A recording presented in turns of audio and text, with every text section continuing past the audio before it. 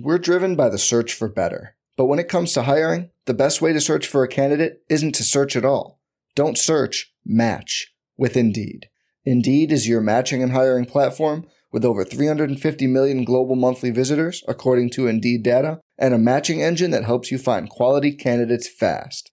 Leveraging over 140 million qualifications and preferences every day, Indeed's matching engine is constantly learning from your preferences. Join more than 3.5 million businesses worldwide that use Indeed to hire great talent fast. And listeners of this show will get a $75 sponsored job credit to get your jobs more visibility at Indeed.com/Blue Wire. Just go to Indeed.com/Blue Wire right now and support our show by saying you heard about Indeed on this podcast. Indeed.com/Blue Wire. Terms and conditions apply.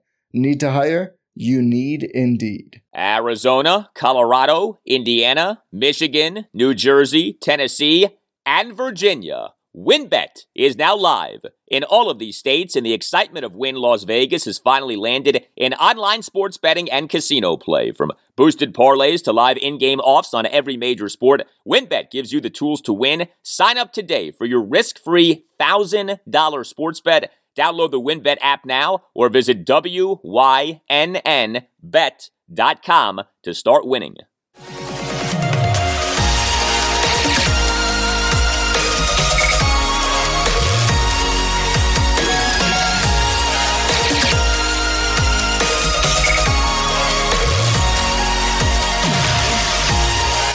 And away we go. Episode 197 of the Al Galdi podcast. It is Tuesday, November 30th, 2021, the final day of November, and it has been a November to remember for the Washington football team. The Washington football team now has won 3 consecutive games. Who says that Washington doesn't win at FedEx Field on Monday Night Football? Who says that Washington winning at FedEx Field on Monday Night Football is so hard? Oh, it never happens. Well, it has happened. It happened on Monday night. Washington won. Let's play every Washington game from now on Monday nights.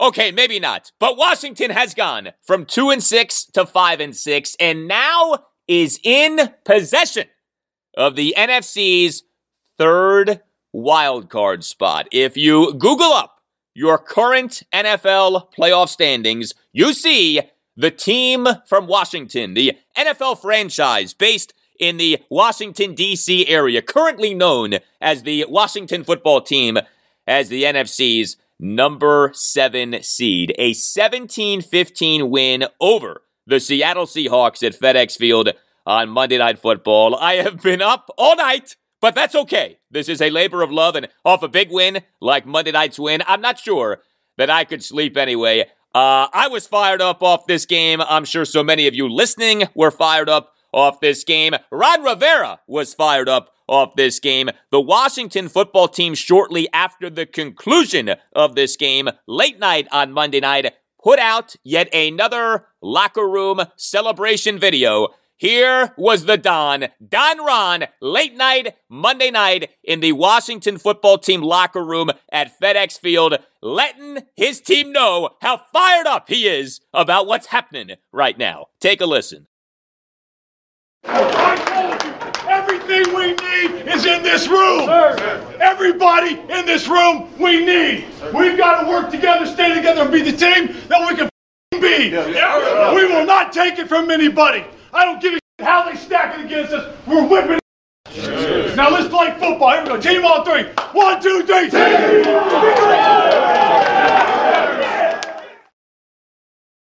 I love it. You had Don Ron cursing up a storm in that locker room speech to his team, but I love the beginning of that. And if you haven't seen the video of it, you definitely have got to take the 35 seconds or so to watch the video. But Ron Rivera screaming, I told you, everything we need is in this room. How does that not get you fired up? Everything we need is in this room. I told you, everything we need is is in this room. Everybody in this room we need. Yes, Ron, exactly. Everything we need is in this room. Just like everything you need is on this podcast. And we are here together celebrating a Washington football team victory. My, oh my, how an NFL team's season can change over the course of just a few weeks. Next segment, the front five. My 5 biggest takeaways from the Washington football team's 17-15 victory over the Seattle Seahawks at FedEx Field on Monday Night Football. I'll then give you more thoughts from the game beyond those thoughts in the front five. There is so much to get to with this game. There's so much to like with this Washington football team. It's players and coaches right now. Oh, they're not perfect, okay?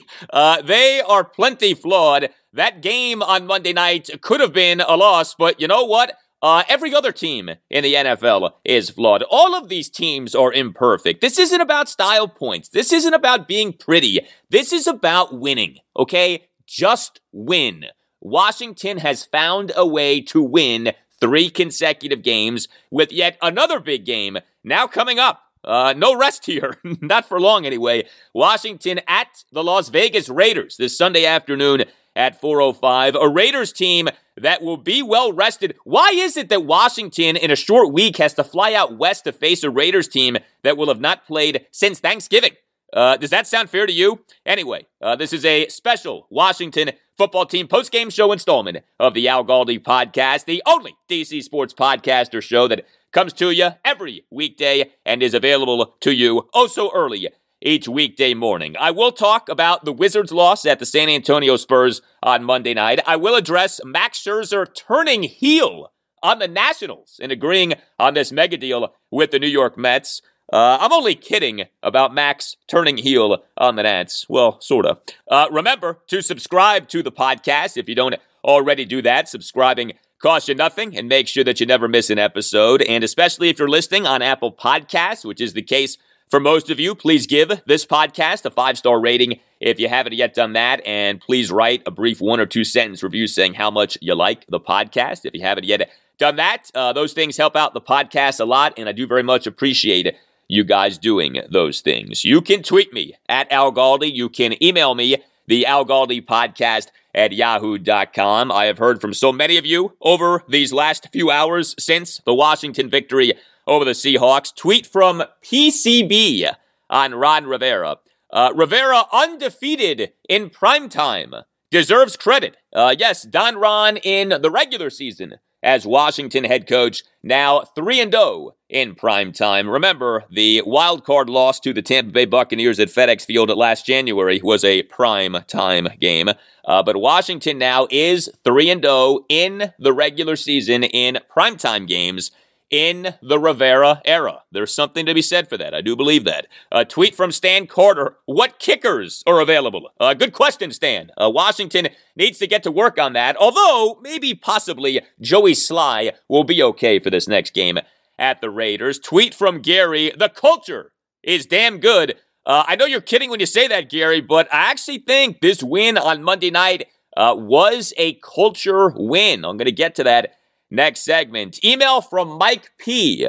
on the Washington football team. Which would be more impressive to you? Taylor Heineke leading the way to the playoffs of Washington having been 2-6, or Robert Griffin III's 2012 rookie season comeback? Hail to the burgundy and gold. Hail to Taylor Heineke. So RG3 in 2012 quarterback Washington from 3-6 to 10-6 and an NFC East championship. A remarkable turnaround to that season, clearly. I mean, we have to see what Washington's record ends up being this regular season. If Washington ends up finishing this regular season 11-6, if Washington wins out this regular season, 2-6 to 11-6 is more impressive than 3-6 to 10-6. Now, I'm not counting on Washington winning out to end this regular season, but you know what? I'm not entirely dismissing it either. It is impressive, this turnaround that Washington has engineered, but there's a long way to go. Still 6 games left in Washington's regular season. So many things can change. We get that, just like so many things already have changed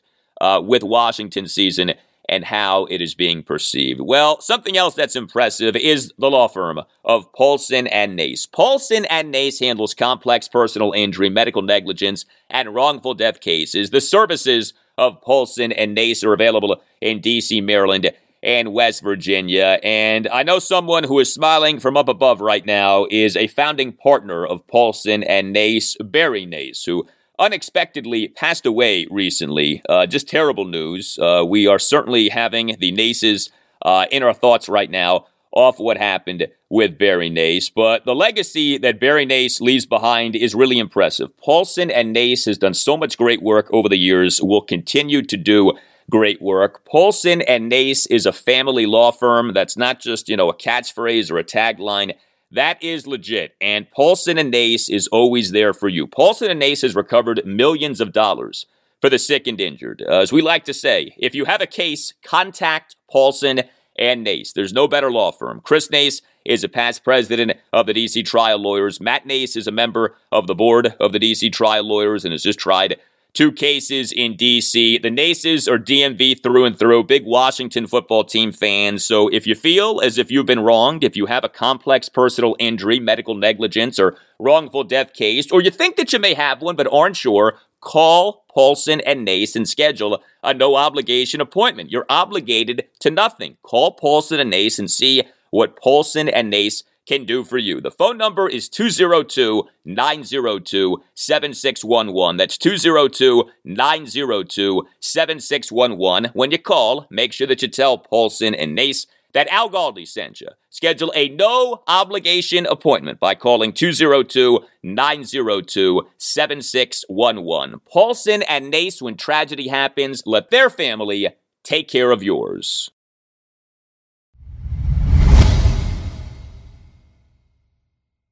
All right, time now for the front 5. My 5 biggest takeaways from the Washington football team improving to 5-6 with a 17-15 win over the Seattle Seahawks at FedEx Field on Monday Night Football. Takeaway number 1, I do not care that this victory was not a work of art.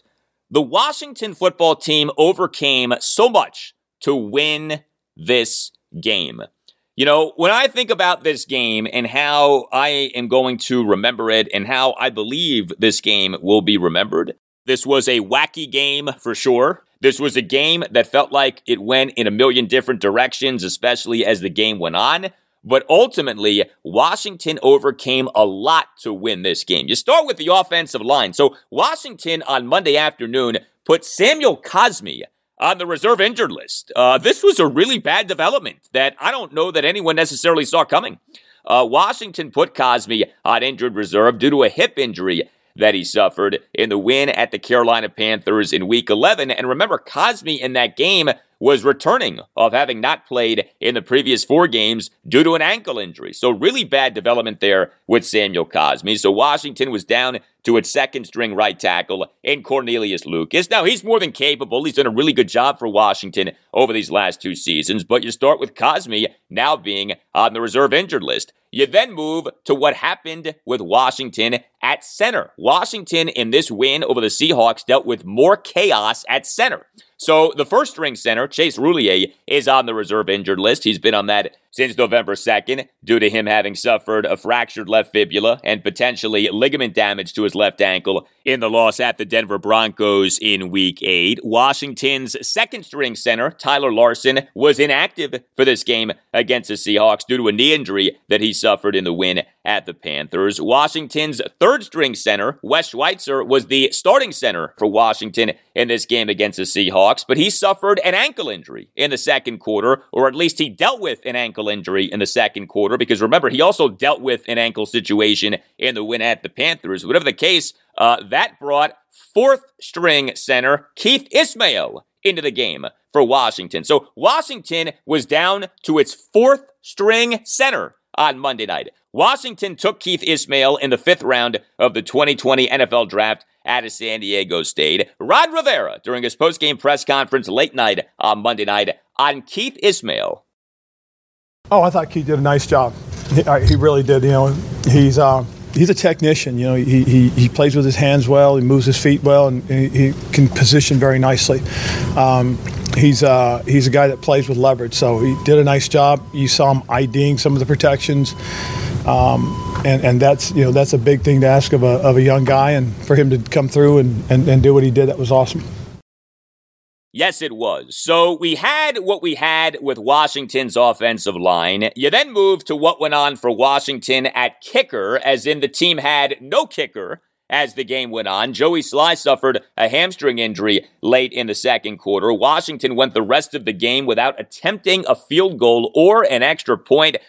This situation nearly cost Washington the game. More on that in a bit. You then factor in two key Washington players getting injured late in the game, J.D. McKissic and Landon Collins. You also factor in history. Washington entered this game 2-17 all-time in regular season games at FedEx Field on Monday Night Football. Russell Wilson entered this game 10-2 all-time in regular season games on Monday Night Football. Washington had all of this in front of the team, and yet Washington overcame all of this. Washington found a way to win the game. Was the win pretty? No. Could the win have been a loss? Absolutely. But you know what? This was a win, and that's all that matters. Takeaway number 2, Washington's defense played well for a third consecutive game. So Washington, yes, was facing a Seahawks offense that was struggling. The Seahawks came into this game having totaled just 13 points over the team's previous 2 games. The Seahawks, through week 11 of the season, were 30th out of 32 NFL teams in third down efficiency. But Washington's defense, again, did a good job here. And a defense that looked so bad over Washington's first 8 games of this season now has looked good in each of the last 3 games. Washington held the Seahawks to just 15 points and just 4-12 on third down. So the third down defense was really good for a third consecutive game. Go back to the Seahawks' 7th offensive drive, resulted in a third quarter 3-and-out. Third snap of the drive, Kendall Fuller, a pass defense on a Russell Wilson 3rd-and-3 shotgunning completion intended for receiver D. Eskridge. Washington generated a big takeaway in the second quarter. Seahawks' 4th offensive drive, 2nd snap of the drive, and a Russell Wilson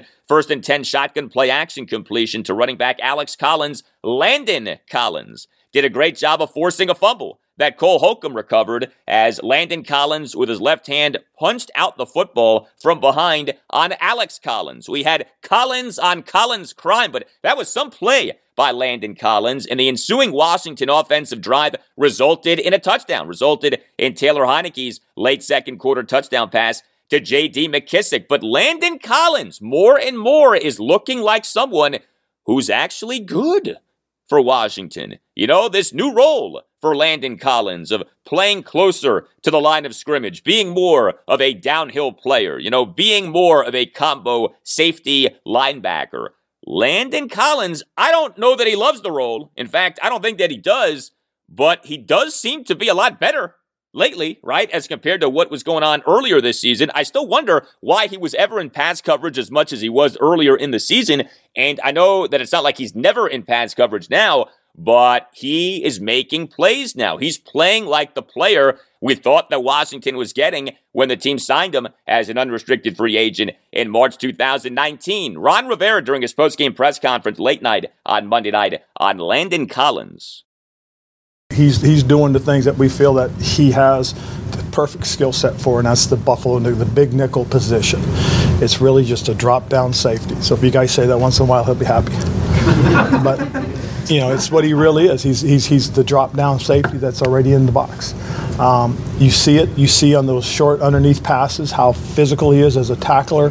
How he's around the ball. He's a good blitzer coming off the edge for us.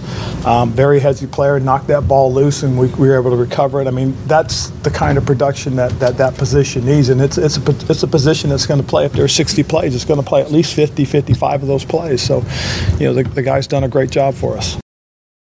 Landon Collins is doing a nice job. The drop-down safety is doing a nice job. Also, Washington's defense was good in this way. While Washington did only have 2 sacks in the game, Washington finished with 10 quarterback hits, and I thought did a good job of pressuring Russell Wilson. Heck, on the Seahawks' first offensive drive alone, Casey Toohill had 2 quarterback hits. So Casey Toohill and James Smith-Williams are the two edge rushers playing more now, especially given that both Chase Young and Montez Sweat are on the reserve injured list. Casey Toohill, 2 quarterback hits on the Seahawks' first offensive drive, resulted in a first quarter 3-and-out. First snap of the drive, Casey Toohill, a quarterback hit on Russell Wilson on a 1st and 10 2-yard under center play action completion to receiver Tyler Lockett, who was quickly tackled by William Jackson III. And then third snap of the drive, Casey Toohill, a quarterback hit on a Russell Wilson 3rd and 9 shotgun incompletion. The Seahawks' 9th offensive drive resulted in a 3-and-out that resulted in a punt on the first snap of the fourth quarter. Third snap of the drive, final snap of the third quarter, Cameron Curl came in unblocked for a 3rd and 8 sack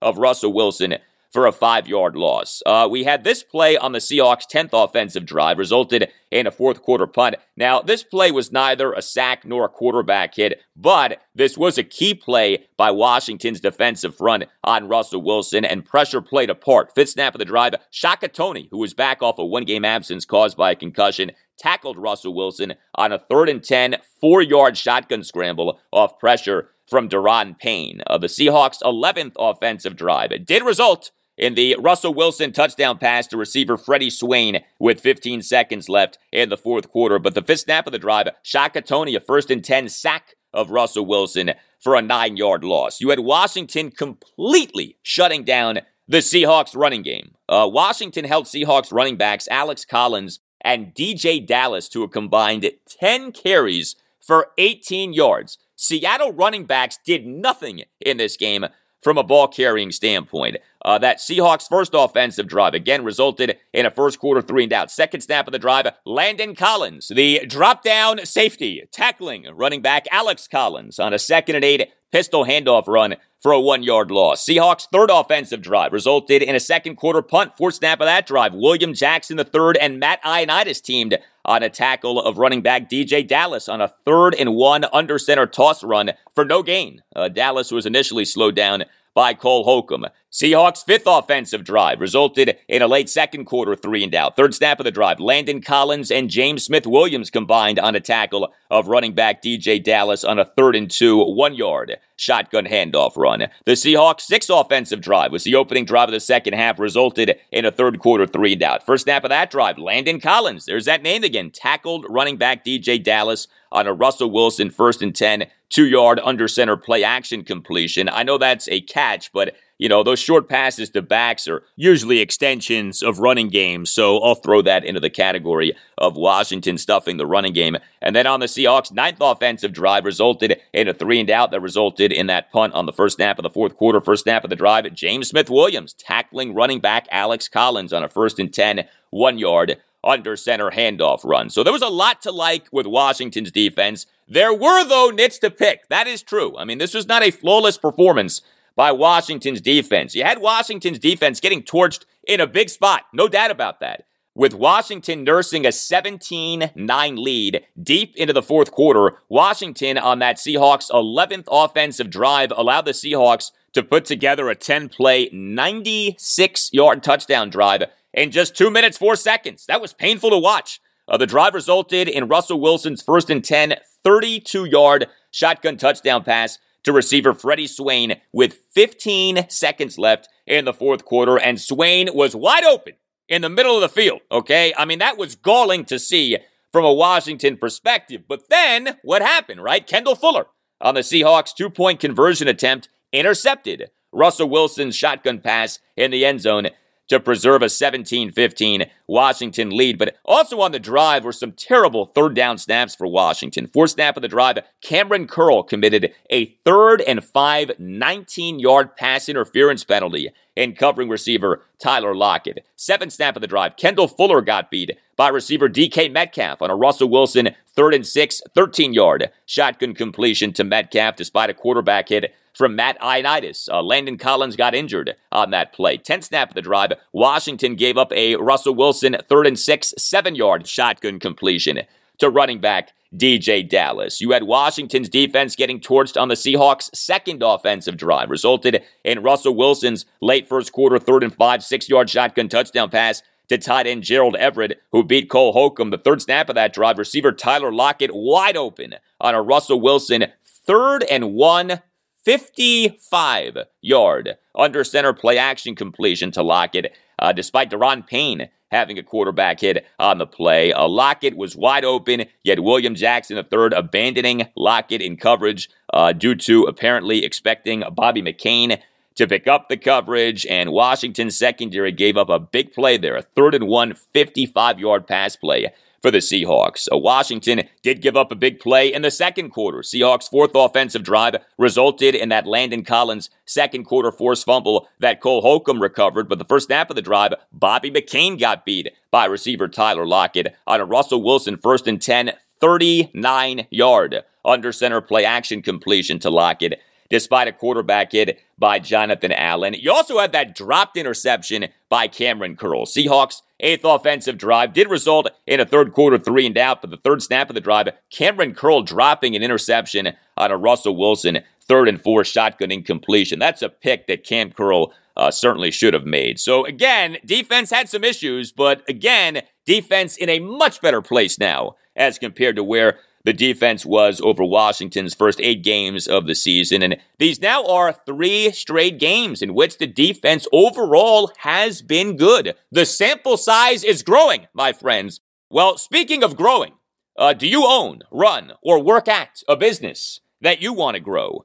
Do you want to reel in new customers for your business? Do you want to spread awareness of your business? Do you want to set up a website for your business but don't know where to start? Well, you can put ImageWorks to work for you. ImageWorks is a full-service boutique web design, branding, and marketing company. ImageWorks is located in Washington, D.C. and Northern Virginia, but serves the entire country. So if you're listening in, say, North Carolina, Pennsylvania, New York, Florida, even California, ImageWorks can help you. For more than 2 decades, ImageWorks has stood for creating great brands and providing custom marketing solutions. But ImageWorks is more than a branding and marketing firm. ImageWorks is your collaborative partner, your one-stop shop for business growth. ImageWorks clients range from startups and small and mid-sized businesses to global enterprises and government contractors. ImageWorks has a complete team of in-house designers, marketers, developers, art directors, strategists, and writers. You can put any or all of them to work for you by calling 703-378-0000 or by going to imageworkscreative.com and clicking on Contact near the upper right corner. When you call or contact, make sure that you mention the Al Galdi podcast, because doing so will get you a free homepage search engine optimization and conversion review. That phone number again is 703-378-0000 or go to imageworkscreative.com and click on Contact near the upper right corner and make sure that you mention the Al Galdi podcast. ImageWorks, creative minds focused on one goal, your business success. It's the front 5, my 5 biggest takeaways from the Washington football team, improving to 5-6 with a 17-15 win over the Seattle Seahawks at FedEx Field on Monday Night Football. Takeaway number 3, Taylor Heinicke wasn't as good as he had been in his previous 2 games, but he ultimately quarterbacked Washington to a 3rd consecutive victory. Here's all you need to know about Tay-Tay, and I tweeted this shortly after the game. The Washington football team entered Monday night 2-17 all time in regular season games at FedEx Field on Monday Night Football. Taylor Heinicke now is 1-0 all time in regular season games at FedEx Field on Monday Night Football. 2-17 versus 1-0. For those who love to talk about quarterbacks' records,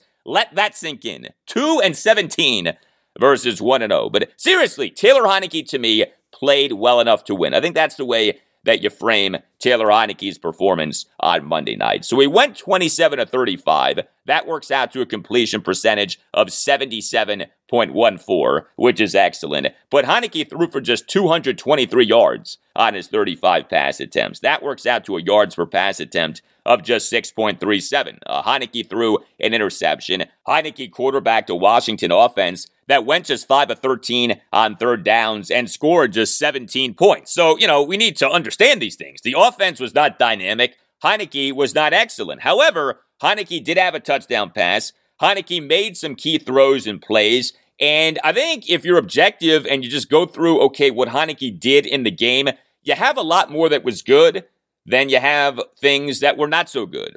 The drive that resulted in Taylor Heinicke's lone touchdown pass in the game. This was Washington's fifth offensive drive, a 9-play, 73-yard drive. Resulted in Taylor Heinicke's 2nd and 7, 10-yard shotgun touchdown pass to J.D. McKissic with 56 seconds left in the second quarter. McKissic caught a screen, got a great block from Brandon Sheriff on safety Jamal Adams, and then made interior defensive lineman Brian Monet miss on an attempted tackle and a route to the end zone. So McKissic did do the bulk of the work on that play. But first snap of the drive, Taylor Heinicke, a 1st and 10, 14-yard under center completion to Logan Thomas off Heinicke evading multiple Seahawks defenders, including edge rusher Rasheem Green, who came in unblocked. Second snap of the drive, Taylor Heinicke, a 1st and 10, 9-yard shotgun completion to Antonio Gibson on a screen. Ninth snap of the drive, Taylor Heinicke, a 1st and 10, 16-yard shotgun completion to DeAndre Carter, and Heinicke drew a 14-yard roughing the passer penalty on Rasheem Green, giving Washington a 1st and 10 at the Seahawks 13. Taylor Heinicke made multiple big throws on Washington's other touchdown drive in the game. This was Washington's 7th offensive drive, was Washington's first offensive drive of the second half. 11 plays, 73 yards, resulted in J.D. McKissic's third quarter 10-yard touchdown run. First snap of the drive, Taylor Heinicke, a 1st and 10, 20-yard under center play action boot completion to Terry McLaurin, despite Jamal Adams coming at Heinicke unblocked on a safety blitz. Fourth snap of the drive, Taylor Heinicke, a 3rd and 2, 2-yard shotgun completion to DeAndre Carter for the first down. Carter making a nice catch of a low throw. Sixth snap of the drive, Taylor Heinicke, a 2nd and 10, 9-yard shotgun completion to DeAndre Carter. Eighth snap of the drive, Taylor Heinicke, a 1st and 10, 11-yard shotgun completion to Antonio Gibson. The drive that resulted in that brutal fourth quarter turnover on downs featured some big throws by Heinicke. So this was the drive that was Washington's 11th offensive drive, resulted in a fourth quarter turnover on downs. Taylor Heinicke on a 4th and goal at the 3 had a shotgun play action pass to Logan Thomas. Looked initially like a touchdown catch, but the play was overturned into an incompletion due to the ball hitting the ground and Logan supposedly having lost control of the football. That to me was a catch, but whatever. You know how it is these days in the NFL with what is a catch versus what is not a catch. But the drive did end up consuming 8 minutes, 37 seconds off the clock, and Heinicke had a lot to do with that. Fourth snap of the drive, Taylor Heinicke, a 2nd and 9, 12-yard shotgun completion to Logan Thomas, who was wide open. 13th snap of the drive, Taylor Heinicke, a 4th and 4, 15-yard shotgun completion to DeAndre Carter.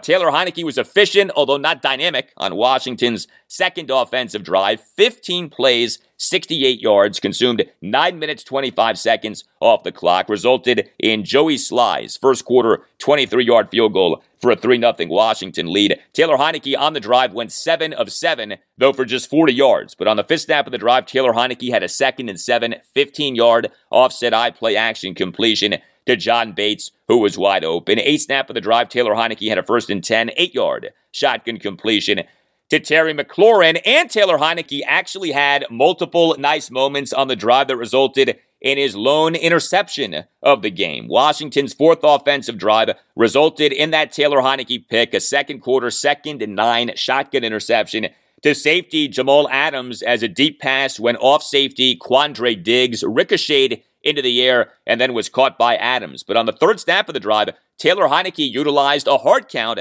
to draw a Seahawks penalty. Drew a 3rd and 3, 5-yard neutral zone infraction penalty on edge rusher Carlos Dunlap. Fourth snap of the drive, Taylor Heinicke, a 1st and 10, 12-yard under center play action completion to Terry McLaurin. The sixth snap of the drive, we had a Curtis Samuel sighting. Taylor Heinicke, a 2nd and 6, 9-yard shotgun completion to Curtis Samuel. The seventh snap of the drive, maybe the most impressive play of the game by Taylor Heinicke, just from a standpoint of his athleticism, a 1st and 10, 3-yard shotgun play action scramble on which he evaded 2 Seahawks, edge rusher Darrell Taylor, who was at Heinicke's feet, and linebacker Benson Mayowa, who came charging in but whiffed on an attempted tackle thanks to Heinicke ducking under Mayowa's left arm. And then the ninth snap of the drive, Taylor Heinicke, a 3rd and 6, 8-yard shotgun completion to Adam Humphries. Again, Taylor Heinicke was not great, but he was good enough to win, and he did make a number of good plays in the game. Ron Rivera, during his post-game press conference late night on Monday night, on Taylor Heinicke's performance. I thought Taylor was sharp. There were a couple things I know he'd like to have back. The one he threw to Logan that got intercepted, he was late on it, and he knows he was. Part of the problem was Bobby Wagner rolled underneath perfectly and forced him to pump it once and then try to throw it, and by then it was late. If he had thrown that earlier, Bobby might have knocked it down, but he tried to force it. That's probably one of the big mistakes he made all day. Other than that, I thought he was solid. He managed the game the way we needed it managed, and then he made a couple plays when we needed the plays made. Yes, he did. It's the front five, my 5 biggest takeaways from the Washington football team, improving to 5-6 with a 17-15 win over the Seattle Seahawks at FedEx Field on Monday Night Football. Takeaway number 4, for a third time in as many games in this 3-game winning streak, Washington's running game was key, although the running game did come up small in one key way. So Antonio Gibson, J.D. McKissic, and Jarrett Patterson. Those 3 guys combined for 37 carries for 141 yards and a touchdown were a big reason for Washington dominating the time of possession battle for a third consecutive game, especially Gibson and McKissic. I mean, Patterson only had 1 carry in the game, but Washington in this game ended up winning the time of possession battle by a jaw-dropping 23 minutes, 20 seconds. Washington is walloping opponents in time of possession during this 3-game winning streak. The problem for Washington running backs in this win over the Seahawks on Monday night had to do with short yardage runs. During a stretch of 3 consecutive drives in the second half, this became actually quite frustrating from a Washington perspective. Washington could not convert on 3rd and shorts over a 3-drive stretch in the second half. Washington's 8th offensive drive resulted in a third quarter 3-and-out. 4th snap of the drive, Antonio Gibson, a 3rd and 2, 1-yard shotgun handoff run. Washington's 9th offensive drive resulted in another third quarter 3-and-out. 3rd snap of the drive, Antonio Gibson, a 3rd and 1 shotgun handoff run for no gain. Washington's 10th offensive drive resulted in a 4th quarter punt. 3rd snap of the drive, Jarrett Patterson, a 3rd and 1 under center handoff run for no gain. This was not good. Washington actually had been quite good on short yardage runs this season, but a really bad stretch in the second half on Monday night. Still, though, there was a lot to like with Washington's running game, a lot to like with these Washington running backs, Antonio Gibson and J.D. McKissic, both as ball carriers and pass catchers. So Antonio Gibson for the game had 100-plus yards rushing, 29 carries for 111 yards, 7 receptions for 35 yards on 7 targets. The yards per carry for Gibson, just 3.83, but he had some really good runs in this game. Washington's second offensive drive resulted in Joey Sly's first quarter 23-yard field goal for a 3-0 Washington lead. 3rd snap of the drive, Antonio Gibson, a 3rd and 1, 7-yard shotgun read option run on which he spun away from edge rusher Rasheem Green and then plowed through linebacker Jordan Brooks for yardage after contact. Great-looking physical run, and that was a successful short yardage run, a 3rd and 1, 7-yard run. 6th snap of the drive, Antonio Gibson, a 1st and 10, 8-yard shotgun handoff run. 9th snap of the drive, Antonio Gibson, a 2nd and 2, 4-yard shotgun handoff run. 11th snap of the drive, Antonio Gibson had a 2nd and 4, 5-yard under center handoff run. Washington's 5th offensive drive resulted in Taylor Heineke's 10-yard touchdown pass to J.D. McKissic with 56 seconds left in the second quarter. 2nd snap of the drive, Taylor Heineke, a 1st and 10, 9-yard shotgun completion to Antonio Gibson on a screen. The 4th snap of the drive and the snap right before the first half 2-minute warning, Antonio Gibson, a 3rd and 1, 1-yard shotgun handoff run. So there were some successful 3rd and short runs in this game for Washington. Washington's 7th offensive drive resulted in J.D. McKissic's 3rd quarter 2nd and goal 10-yard shotgun handoff touchdown run. Antonio Gibson had the 2-point conversion run. He had a 2-yard shotgun handoff run for a successful 2-point conversion attempt to give Washington a 17-9 lead. This successful 2-point conversion attempt snapped Washington having been unsuccessful on each of its last 12 regular season 2-point conversion attempts. That had been the longest such drought in NFL history. I talked about this on the podcast a few weeks ago, how awful Washington had been on 2-point conversion attempts going back multiple seasons. Well, it turns out that we were in the midst of a record drought in the NFL. Washington had failed on each of the team's last 12 regular season two-point conversion tries until this Antonio Gibson run on Monday night. Eighth snap of the drive. Taylor Heinicke, 1st and 10, 11-yard shotgun completion to Antonio Gibson, who made a really nice spin move to get by linebacker Bobby Wagner for the yak necessary to get the first down. Ninth snap of the drive. Antonio Gibson, a 1st and 10, 10-yard shotgun handoff run. Washington's ninth offensive drive did result in a third quarter 3-and-out, but the first snap of the drive, Antonio Gibson, a 1st and 10, 6-yard under center handoff run on which he smacked right into Seahawks corner DJ Reed near the left sideline. Another physical moment in the game. Gibson has been running very physically over these last few games. I know that Ron Rivera and Scott Turner both like that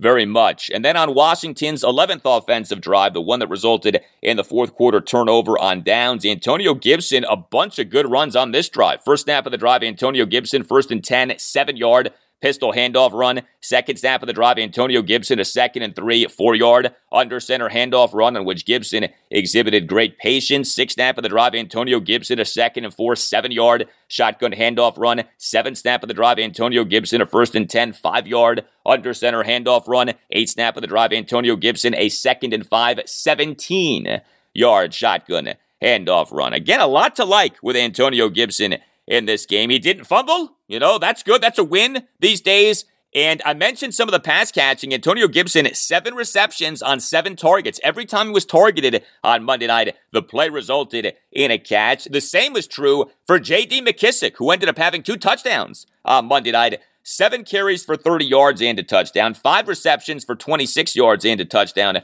on 5 targets. Now, the scary thing with J.D. McKissic was him getting hurt, and this is frightening. So on that Washington 11th drive, the one that resulted in the fourth quarter turnover on downs, we had the 12th snap of the drive. Taylor Heinicke, a 3rd and 12, 8-yard shotgun completion to J.D. McKissic, who got injured on the play. He lay on the field for multiple minutes, was stretchered off the field. This was really scary because you really started to wonder, did the guy suffer a neck issue? Was he having trouble moving his hands and feet? Like, what exactly was going on here? Thankfully, J.D. McKissic sat up on the stretcher as he was being wheeled off the field. So good news there, but what exactly his status is, we do not know. And if J.D. McKissic is going to miss any amount of time, that is a significant loss for Washington. J.D. McKissic has been so good for Washington over these last 2 seasons. He was good again in this game on Monday night. So he had his touchdown catch. The Taylor Heinicke 2nd and 7, 10-yard shotgun touchdown pass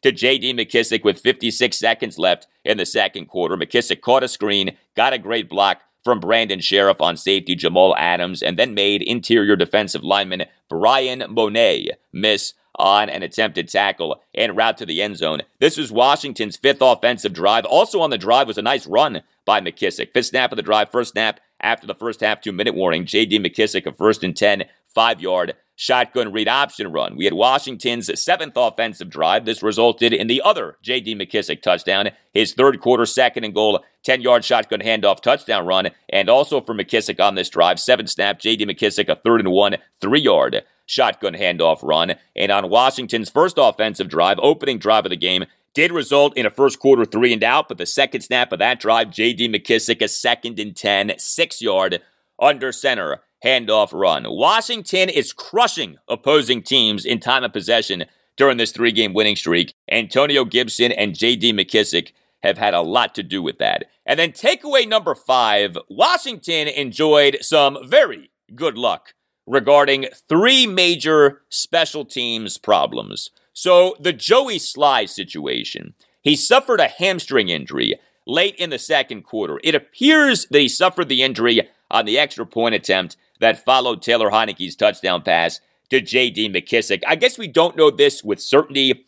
The extra point attempt ended up being a disaster because not only did it apparently result in Sly getting injured, but the kick was blocked by Seahawks edge rusher Rasheem Green, and he then returned the ball for 2 points for the Seahawks to tie the game at 9. Sly did engineer the ensuing kickoff, but he crumbled to the field on the ensuing kickoff. So, it looks to me like Sly got hurt on that extra point attempt that got blocked and then returned for 2 points for the Seahawks. But Washington went the rest of the game without attempting a field goal or an extra point.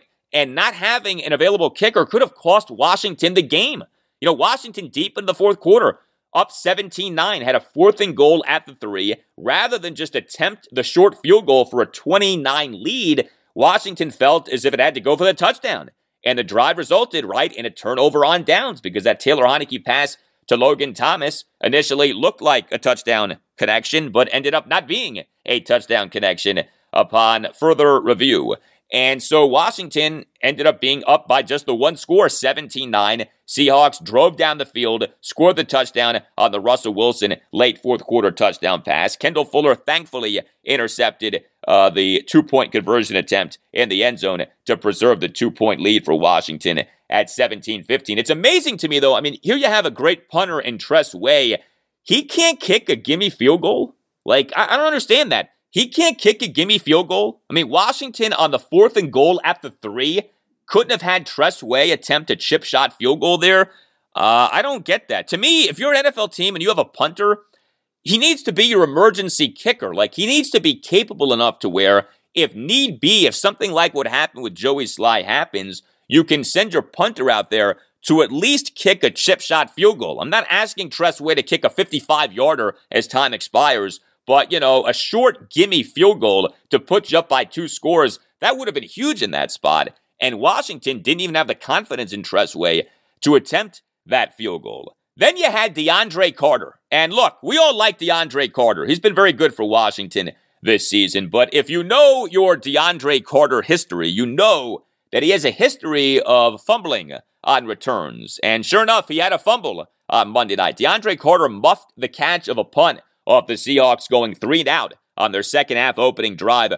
Carter did recover his fumble, and the ensuing Washington offensive drive did result in a touchdown, resulted in J.D. McKissick's third quarter touchdown run, but that was a moment that could have ended up being a debacle for Washington. Washington losing possession of the football for a drive that, again, resulted ultimately in a touchdown, and then Washington barely avoided disaster on the kickoff that followed that late fourth quarter touchdown pass by Russell Wilson. So he connects with Freddie Swain, 32-yard touchdown strike, 15 seconds left in the fourth quarter. Kendall Fuller does intercept the Russell Wilson pass in the end zone on the 2-point conversion attempt. So Washington is nursing a 17-15 lead. The Seahawks, as you would expect, go with the onside kick. Jordan Kanashik whiffs on a catch of the football off the Seahawks onside kick.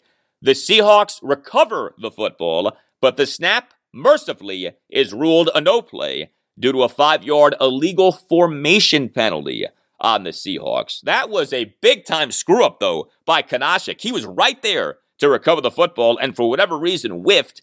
The next snap saw Adam Humphries recover the onside kick. The play was close, or at least appeared to be close, but Washington did gain possession of the football. Taylor Heinicke took a knee, and the Washington football team came away with the win. So there you go, the front 5, my 5 biggest takeaways from the win. The Washington football team getting to 5-6 with a 17-15 win over the Seattle Seahawks at FedEx Field on Monday Night Football. Takeaway number 1, I do not care that this victory was not a work of art. The Washington football team overcame so much to win this game.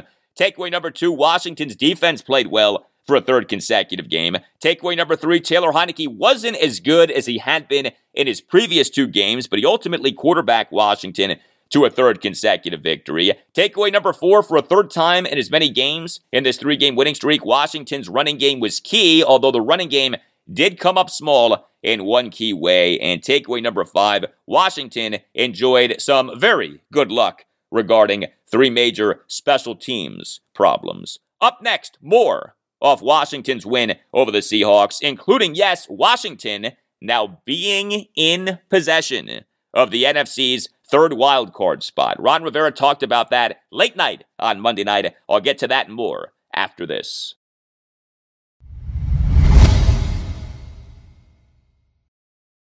Hey guys, Al Galdi here. Well, the Washington football team has won 3 consecutive games. Still plenty of time left in this Washington football team season to attend a game, and there's no need to exhaust yourself searching all over the internet to find Washington football team tickets. That's because TickPick, that's TickPick, Pick is the original no-fee ticket site and the only ticket site that you'll ever need as your go-to for all NFL tickets. You see, TickPick got rid of all of those awful service fees that the other ticket sites charge. This allows TickPick to guarantee the best prices on all of its NFL tickets. Don't believe this? Look, if you can find better prices for the same seats on another ticket site, TickPick will give you 110% of the difference in the purchase price. And so if you're looking to watch Washington live this season, get your tickets at tickpick.com/Galdi to save $10 on your first order of Washington football team tickets. Whether you want to make the trip to Vegas to watch Washington play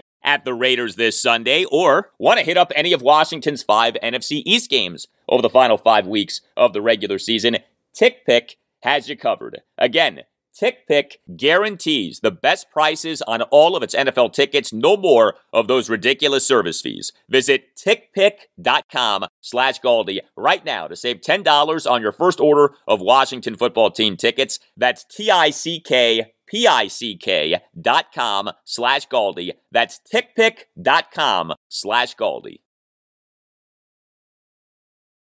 We're driven by the search for better. But when it comes to hiring, the best way to search for a candidate isn't to search at all. Don't search, match with Indeed. Indeed is your matching and hiring platform with over 350 million global monthly visitors, according to Indeed data, and a matching engine that helps you find quality candidates fast. Leveraging over 140 million qualifications and preferences every day, Indeed's matching engine is constantly learning from your preferences. Join more than 3.5 million businesses worldwide that use Indeed to hire great talent fast. And listeners of this show will get a $75 sponsored job credit to get your jobs more visibility at Indeed.com/Blue Wire. Just go to Indeed.com/Blue Wire right now and support our show by saying you heard about Indeed on this podcast. Indeed.com/Blue Wire. Terms and conditions apply. Need to hire? You need Indeed. Every fan knows the right player in the right position can be a game changer. Put LifeLock between your identity and identity thieves to monitor and alert you to threats you could miss.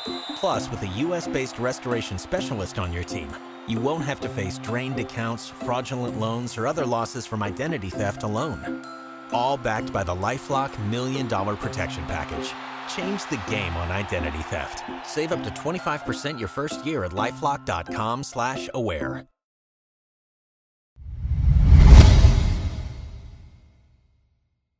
All right, more now on the Washington football team off it, winning a third consecutive game, improving to 5-6 with a 17-15 win over the Seattle Seahawks at FedEx Field on Monday Night Football. So yes, Washington now is in possession of the NFC's third wildcard spot. Washington now is, for the moment anyway, the 7 seed in the NFC. Like, where Washington was at 2-6, and we're all having this feeling of, yeah, you know what, this season is basically over from a postseason contending standpoint.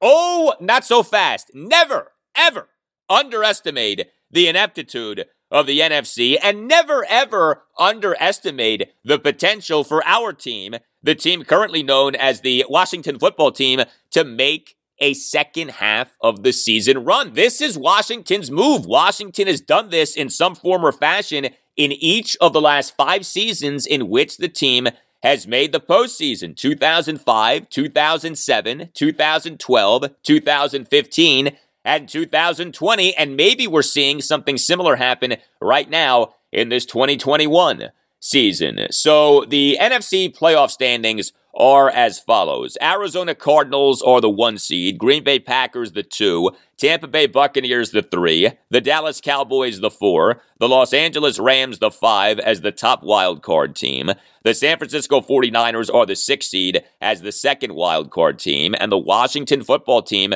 is the 7 seed as the third wild card team. Washington, the Minnesota Vikings, the Atlanta Falcons, and the New Orleans Saints. All 4 teams are 5-6 on the year. The Philadelphia Eagles, the Carolina Panthers, each of those teams 5-7 on the season. And then on the periphery of this thing, the New York Giants and Chicago Bears, each team at 4-7. The Seattle Seahawks now are next to last in the NFC. How about the fall of the mighty Hawks? You have the Detroit Lions dead last in the NFC at 0-10-1, but then 15th out of 16 NFC teams now, the Seattle Seahawks at 3-8.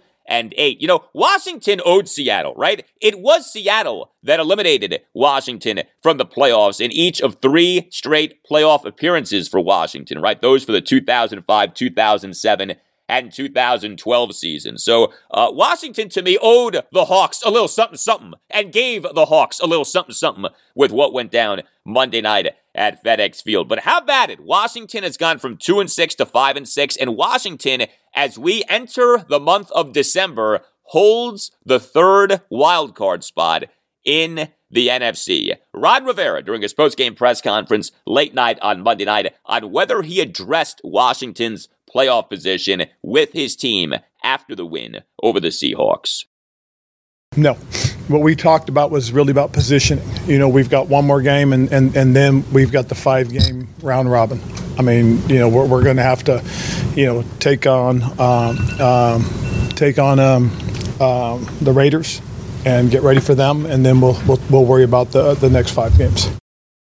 All right, so the rest of Washington's regular season schedule is as follows. Washington has 6 regular season games left, 4 on the road, 2 at home. Washington will be at the Las Vegas Raiders this Sunday afternoon at 4:05, and then begins the 5-game run against nothing but NFC East teams. Washington home to the Dallas Cowboys on Sunday afternoon, December 12th at 1. Washington at the Philadelphia Eagles on Sunday afternoon, December 19th at 1. Washington then at the Dallas Cowboys on Sunday Night Football the night after Christmas, Sunday, December 26th, 8:20 kickoff. Washington then home to the Philadelphia Eagles on Sunday afternoon, January 2nd at 1. And then Washington at the New York Giants on Sunday afternoon, January 9th at 1 to conclude Washington's regular season. That's what you're looking at.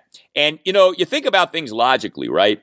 So I would think 9-8 gets you in as a wild card team this season in the NFC, especially given Washington's conference record, which is quite good. Washington now 5-2 against the NFC this season. I talked about this briefly on Monday's show, episode 196, but don't discount the significance of 4 of Washington's 6 losses having come against AFC teams. Washington's NFC record is sparkling now, 5-2 on the year. Yet Washington is 0-4 against the AFC. So what? You know, like, you can live with that.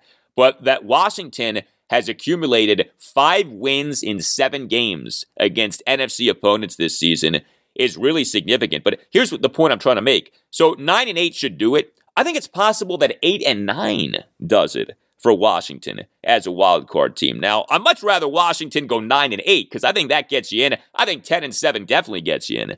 But 8-9 potentially could do it. Washington could maybe possibly go 3-3 the rest of the regular season and make the playoffs. That is a possibility. I'm not saying that's your goal to go 3-3, right? Let's do better than that. Let's aim higher than 500 over the final 6 games of Washington's regular season. But just consider that for a moment. It's possible that Washington has put itself in a position from which the team only needs to go 3-3 the rest of the regular season to make the postseason. Ron Rivera, during his post-game press conference late night on Monday night, on Washington having gone from 2-6 to 5-6, having essentially dug itself out of that 2-6 hole. Well, we're not out of it completely, but unfortunately, it was about learning and growing, and it was all part of the process that we've had to go through to develop as a team. I mean, it really wasn't going to happen overnight. I mean, I know last year, and a lot of people I talked about early, and people got upset with me, but that's ball. I mean, it's just the way it is. That's the truth of the matter. And just being honest. I think we're coming together and being the kind of team that we envisioned. And if we can continue to work and play the way we've played, we give ourselves a chance, and that's all we need is a chance. Yeah, and right now, Washington has a lot more than just a chance. Again, Washington in possession of the NFC's third and final wild card spot. And you know what? Let's not dismiss the division. I think a lot of us felt like, all right, this division is the Dallas Cowboys division this season. Well, not so fast, my friends. Not with the Cowboys now having lost 2 consecutive games. I mean, here we are, Washington at 5-6. The Cowboys are 7-4, okay? Washington is a mere 2 games behind the Dallas Cowboys for first in the NFC East. That's more than make-upable, given that there are 6 games left in each team's regular season, and given, remember, that Washington will face the Dallas Cowboys twice, in fact, in a 3-week stretch in the month of December. Washington controls its own destiny. It's amazing, but it's true. A few other items from Washington's win over the Seahawks. So the return of Curtis Samuel. Curtis Samuel was back on Monday night, limited playing time. He played for just the 3rd time in 11 games this season. He was on a pitch count, as Ron Rivera said that Curtis Samuel would be during Ron's post-practice press conference on Saturday. Curtis Samuel in this game back from a 5-game absence caused by, of course, the groin injury from hell. Curtis Samuel had 1 reception for 9 yards on 1 target, 1 carry for 4 yards. So Washington's 4th offensive drive resulted in Taylor Heineke's second quarter, 2nd and 9 shotgun interception to safety Jamal Adams. The 6th snap of the drive, Taylor Heineke, a 2nd and 6, 9-yard shotgun completion to Curtis Samuel. And this was actually a really nice moment. Samuel was fired up after the catch, motioned to the crowd as if, he was trying to get them riled up. And the crowd responded. Curtis Samuel got a nice ovation from the FedEx Field fans, those who were in attendance, because I know at least early in the game, FedEx Field looked mighty empty, given that this was a big game, a Monday night game. But, I don't think anyone is surprised anymore by anything in terms of attendance at FedEx Field. But the fans, I thought, gave Curtis Samuel a nice ovation off that catch for the first down in the 2nd quarter. And then Samuel's carry came on Washington's 7th offensive drive, resulted in J.D. McKissic's 3rd quarter, 2nd and goal, 10-yard shotgun handoff touchdown run. 2nd snap of the drive, Curtis Samuel, 1st and 10, 4-yard under center handoff run on an end around. We also had the return of Logan Thomas. Washington on Monday afternoon activated Logan from the reserve injured list. He had been on that since October 6th due to a hamstring injury that he suffered in the win at the Atlanta Falcons in Week 4. He ended up missing 6 games, and Logan Thomas on Monday night, 3 catches for 31 yards on 6 targets. It was good to have Logan Thomas back. He also drew a penalty in the game. Washington's 3rd offensive drive did result in an early 2nd quarter punt, but the 3rd snap of the drive, the 2nd snap of the 2nd quarter, Logan Thomas drew a 3rd and 5, 12-yard pass interference penalty on corner Sidney Jones IV. Logan had a key catch on Washington's 5th offensive drive, which resulted in Taylor Heineke's 2nd and 7, 10-yard shotgun touchdown pass to J.D. McKissic with 56 seconds left in the 2nd quarter. 1st snap of the drive, Taylor Heineke, a 1st and 10, 14-yard under center completion to Logan Thomas. So Washington does continue to get banged up, and there's going to be a lot to monitor moving forward here as Washington now gets set for this game at the Raiders on Sunday afternoon. But was nice to see Curtis Samuel and Logan Thomas back, and let's hope that each guy comes out of this game just fine and is able to play in a 2nd consecutive game come Sunday at the Raiders.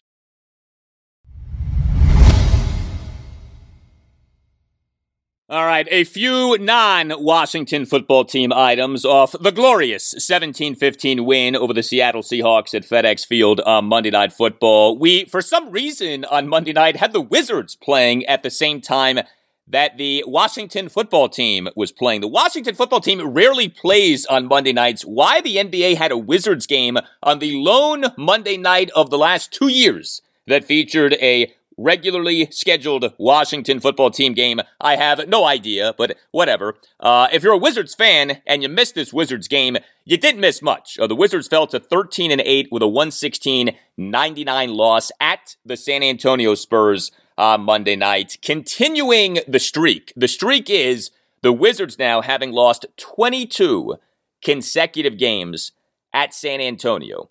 You know how the Washington football team winning Monday Night Football games at FedEx Field is also rare? So too is the Wizards winning at San Antonio. The Wizards' last win over the Spurs in San Antonio was on December 11th, 1999. Yeah, the Wizards haven't won in San Antonio this millennium.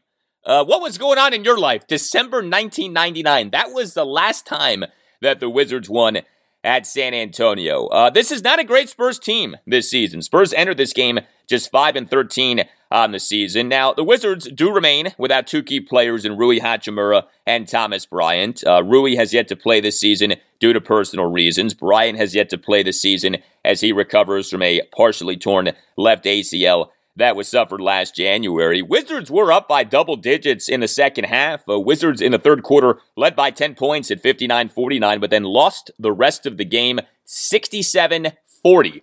The Wizards defense got shredded in the second half of this game. The Wizards in the second half allowed the Spurs to score 71 points. The Wizards in the second half allowed the Spurs to go 4-6 on threes. And the Wizards in the second half got smashed in the paint. The Wizards in the second half allowed the Spurs to go 26 of 41 on twos and got outscored in the paint 48-20.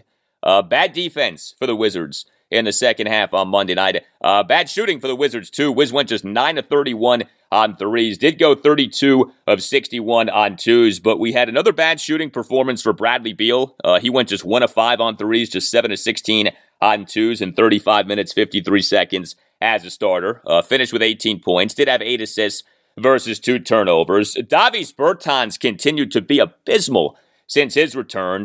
Davis in 11 minutes, 1 second off the bench, 0 of 3 on threes. So Davis Bertans now is 1 of 19 on threes in 4 games since coming back from a 10-game absence caused by a sprained left ankle. Remember, Davis Bertans' thing is three-point shooting. That's the reason that the Wizards now 2 off seasons ago re-signed him to a 5-year, $80 million contract. He's 1 of 19 on threes in 4 games since coming back from that 10-game absence. A bright spot, again, was Daniel Gafford. He's on a nice run here. Gafford on Monday night in just 22 minutes, 5 seconds as a starter. 11 points on 5 of 7 shooting. 10 rebounds, including 3 offensive boards and 3 assists versus 1 turnover. But Gafford was a part of that bad Wizards defense in the paint. Again, Wizards in the second half outscored in the paint by 28 at 48-20. So the Wizards end up going 2-2 on their 4-game trip to the Midwest. 2 wins sandwiched between 2 duds. The road trip started off with a terrible loss, a 127-102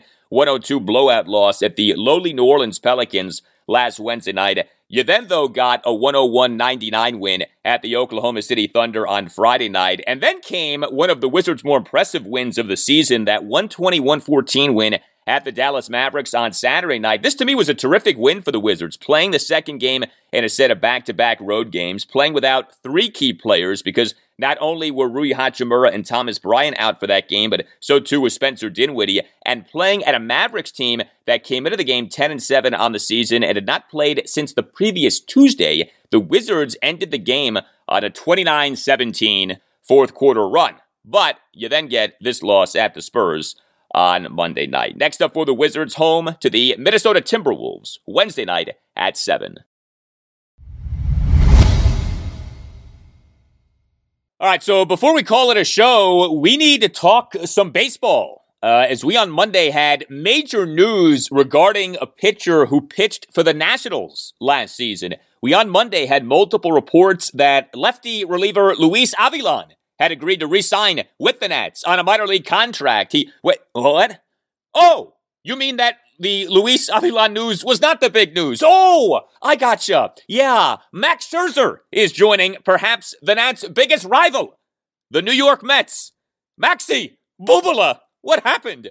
On Monday, multiple reports that free agent, and yes, former Nationals starting pitcher Max Scherzer has agreed on a 3-year, $130 million contract with the Mets. The deal reportedly includes an opt-out for Max after 2 years and reportedly includes a no-trade clause. This Max Scherzer contract with the Mets is a whopper, and we have had a parade of whoppers in Major League Baseball in recent days as we approach an expected lockout on December 2nd. Max's contract with the Mets, truly an historic deal. So the average annual value of the deal is $43.33 million. This is a 3-year, $130 million contract. That works out to an AAV of $43.33 million. That blows away the previous record for AAV in a Major League Baseball contract. The previous record was a $36 million AAV for starter Garrett Cole in his 9-year, $324 million contract that he signed with the New York Yankees in December 2019. So previous record, $36 million per year. Max's contract with the Mets, $43.33 million per year. Now, Cole's contract was a 9-year deal. Max's contract is a 3-year deal, but still, this is significant.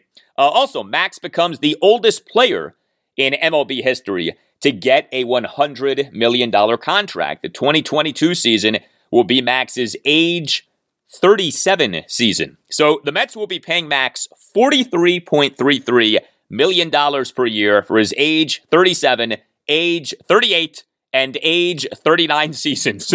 Good luck with that. However, the Mets now are in a surreal place when it comes to money. So the Mets now are owned by hedge fund manager Steve Cohen.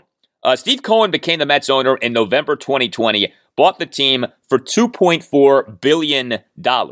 Steve Cohen is one of the richest people in the world, and by that I mean his wealth blows away the wealth of even most team owners in sports. Like, among the richy riches, very few are as rich as Steve Cohen. Steve Cohen's real-time net worth per Forbes.com as of Monday was $15.9 billion. For comparison's sake, the real-time net worth per Forbes.com of the Learners as of Monday was $4.7 billion. The Learners for years were ranked by Forbes as the richest owners in MLB. Cohen's net worth per Forbes is more than triple the net worth of the Learners. And so the Mets right now are spending like crazy. Part of this, again, is that lockout that's expected to begin on December 2nd. But the Mets on Thanksgiving weekend went bonkers. The Mets agreed on free agent contracts with center fielder Starling Marte, infielder Eduardo Escobar, and outfielder first baseman Mark Canha, reportedly worth a combined $124.5 million. Steve Cohen is playing with monopoly money. He doesn't care. So as absurd as Max's contract may seem, again, 3 years, $130 million, I don't think that matters to Steve Cohen. You know, Steve Cohen is early days Dan Snyder on steroids. You know, think Dan Snyder in 2000 on steroids. That's what Steve Cohen is right now for the Mets. Now look, Max Scherzer still is an elite pitcher. Max in the 2021 regular season, over 30 starts for the Nationals and the Los Angeles Dodgers, had the following rankings among qualified pitchers in MLB. Number 3 in ERA plus at 166. Number 4 in wins above replacement WAR per Baseball Reference at 6.0. Number 2 in ERA at 246. Number 1 in WHIP at 0.864. I would not say that Max is as good as he was at his peak with the Nats, but he's still really good. The problem is that Max's body has started to fall apart in recent seasons. Max was a pillar of durability for years. That's not the case anymore. Just look at his final few seasons with the Nats. So perhaps the low point of the Nationals' 65-97 2021 regular season was them getting, remember, swept in 3 games at the lowly Orioles from July 23rd through July 25th. That series seemingly certified the Nats being sellers regarding that MLB trade deadline on July 30th. Well, Max was supposed to start Game 2 of that series, a 5-3 loss at the Orioles on Saturday night, July 24th. But Max got scratched from that start due to right triceps discomfort. And that scratching of Max marked what I called a 6th injury thing for Max since the start of the 2019 season. Max, during his 2019 regular season, dealt with 2 stints on the 10-day injured list and was never the same after those stints. The first stint was from July 13th, retroactive to July 10th to July 25th. That was for what the Nats initially called a mid-back strain, but what was re-diagnosed as inflammation in the bursa under his right shoulder blade. Max's second 10-day IL stint in the 2019 regular season, it was from July 29th, retroactive to July 26th to August 22nd, with a mild rhomboid strain. Max then was, remember, shockingly scratched from his scheduled start in the World Series. That Nats 7-1 loss to the Houston Astros at Nationals Park in World Series Game 5 on October 27th, 2019. Max was scratched from that game due to spasms in his neck and or right trapezius muscle. Davey Martinez, this past February 18th, the day on which Nats pitchers and catchers had their first workout of 2021 spring training, revealed via Zoom press conference that Max had sprained his left ankle while conditioning about 2 weeks earlier. Max was on the 10-day injured list this past regular season, June 15th, retroactive to June 12th to June 22nd, with groin inflammation. Look, Max is human. He's getting older. Right? His body has started to fail him. This is what happens, especially when you are in an era in MLB in which not as many players are on PEDs. You know, if this was baseball 20 years ago, a guy like Max Scherzer might be great deep into his 40s. But now that guys presumably are playing clean or mostly clean, you have guys' bodies fall apart as those guys get into their 30s. I would be stunned if Max Scherzer averages 30 starts per season over his time with the Mets. And so to me, Max Scherzer's contract with the Mets is confirmation of two things. The first thing is that, contrary to what had been said about Max wanting to sign with the team that gives him the best chance to win, Max ultimately chose the team that offered the most money. Now, multiple teams were in on Max Scherzer per reports. The Los Angeles Dodgers were in the mix per reports. The Dodgers refused to offer Max 3 guaranteed years. This is according to Dodgers insider Jorge Castillo of the Los Angeles Times. There's no way that you can argue that the Mets offer Max a better chance to win than the Dodgers offer. The Dodgers have made the MLB playoffs in each of the last 9 seasons. The Mets are perennial underachievers. There's a saying in New York. That saying is, "That's so Mets." Because every season, there's some weirdo thing going on with the Mets. In many seasons, there are multiple weirdo things going on. And the Mets end up being a team that going into the season, people expect to win 90 games, and then the team ends up, having a win total in the low 80s, or maybe even something worse. So if this is really about going to a team that offers the best chance to win, the Dodgers are the choice, not the Mets. But Max ended up choosing the Mets. Max ended up choosing the team that offered the most money. Now, it's fine that Max chose the team that offered the most money. I don't think less of Max because he did that. But let's make clear what happened here. Max went to the team offering the most money. The second thing that Max's contract with the Mets is confirmation of is that the Nats made the right call in trading Max Scherzer. The number one deal in terms of significance from that Nationals' massive sell-off in late July was them trading, right? Max and Trey Turner to the Dodgers for 4 prospects, including the Dodgers' top 2 prospects per MLB pipeline, catcher Keibert Ruiz and pitcher Josiah Gray. Any notion that the Nats made a mistake in dealing Max has been eradicated by his contract with the Mets, which pretty much guarantees that he would have left the Nats as a free agent. Now, I do think that most Nats fans were on board with the Nats trading Max. I was on board with the Nats trading Max from the start of the Nats 2021 season, if in fact the Nats were going to be no better than a mediocre team. And of course, the Nats ended up being a lot worse than a mediocre team this past season. But to anyone who felt that the Nats did the wrong thing in trading Max in late July, to me, that complaint is now dead and buried. I mean, it was already over, but it's now over. I get being upset that Max was traded. Nobody was happy that Max got traded, but it was the right move then, and it was even more of a right move now. So good for Max for getting his money, and good luck to the Mets. Again, perennial underachievers, now paying $43.33 million per year for a guy going into his age 37, age 38, and age 39 seasons. Although that guy is someone special in Max Scherzer. I mean, he is an all-time great. And oh, by the way, the Nats will begin their 2022 regular season, or at least are scheduled to begin their 2022 regular season at the Mets. So, barring things like injury, or I guess another COVID outbreak for the Nats, or I guess the lockout lasting longer than anticipated, the Nats will begin their 2022 regular season facing Jacob deGrom and Max Scherzer.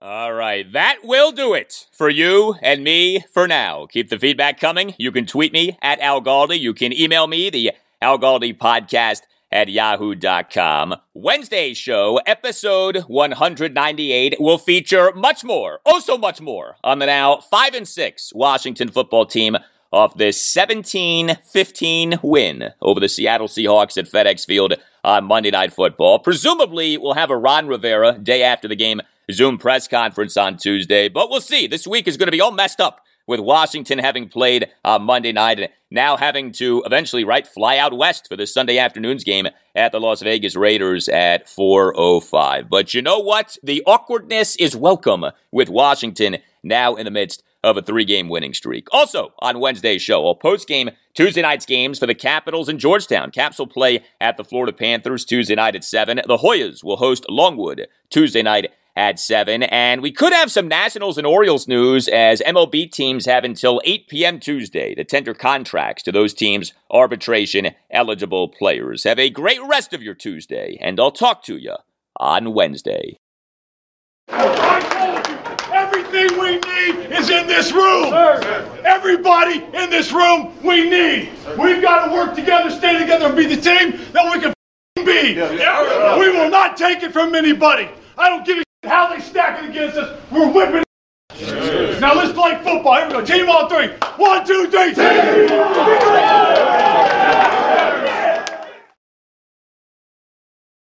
I'm Mark Chapman. Welcome to the Planet Premier League podcast. Each week, Cesc Fabregas, Nader Manua and myself talk all things Premier League. As a player, you don't have time to talk. No. You don't have time to make a plan. You just need to deal with wave after wave after wave. We watched Coach Carter and he said, afterwards, the game's just about doing this for your teammates. And I remember looking around halfway through the film and half the squad was asleep. Planet Premier League. Listen wherever you get your podcasts.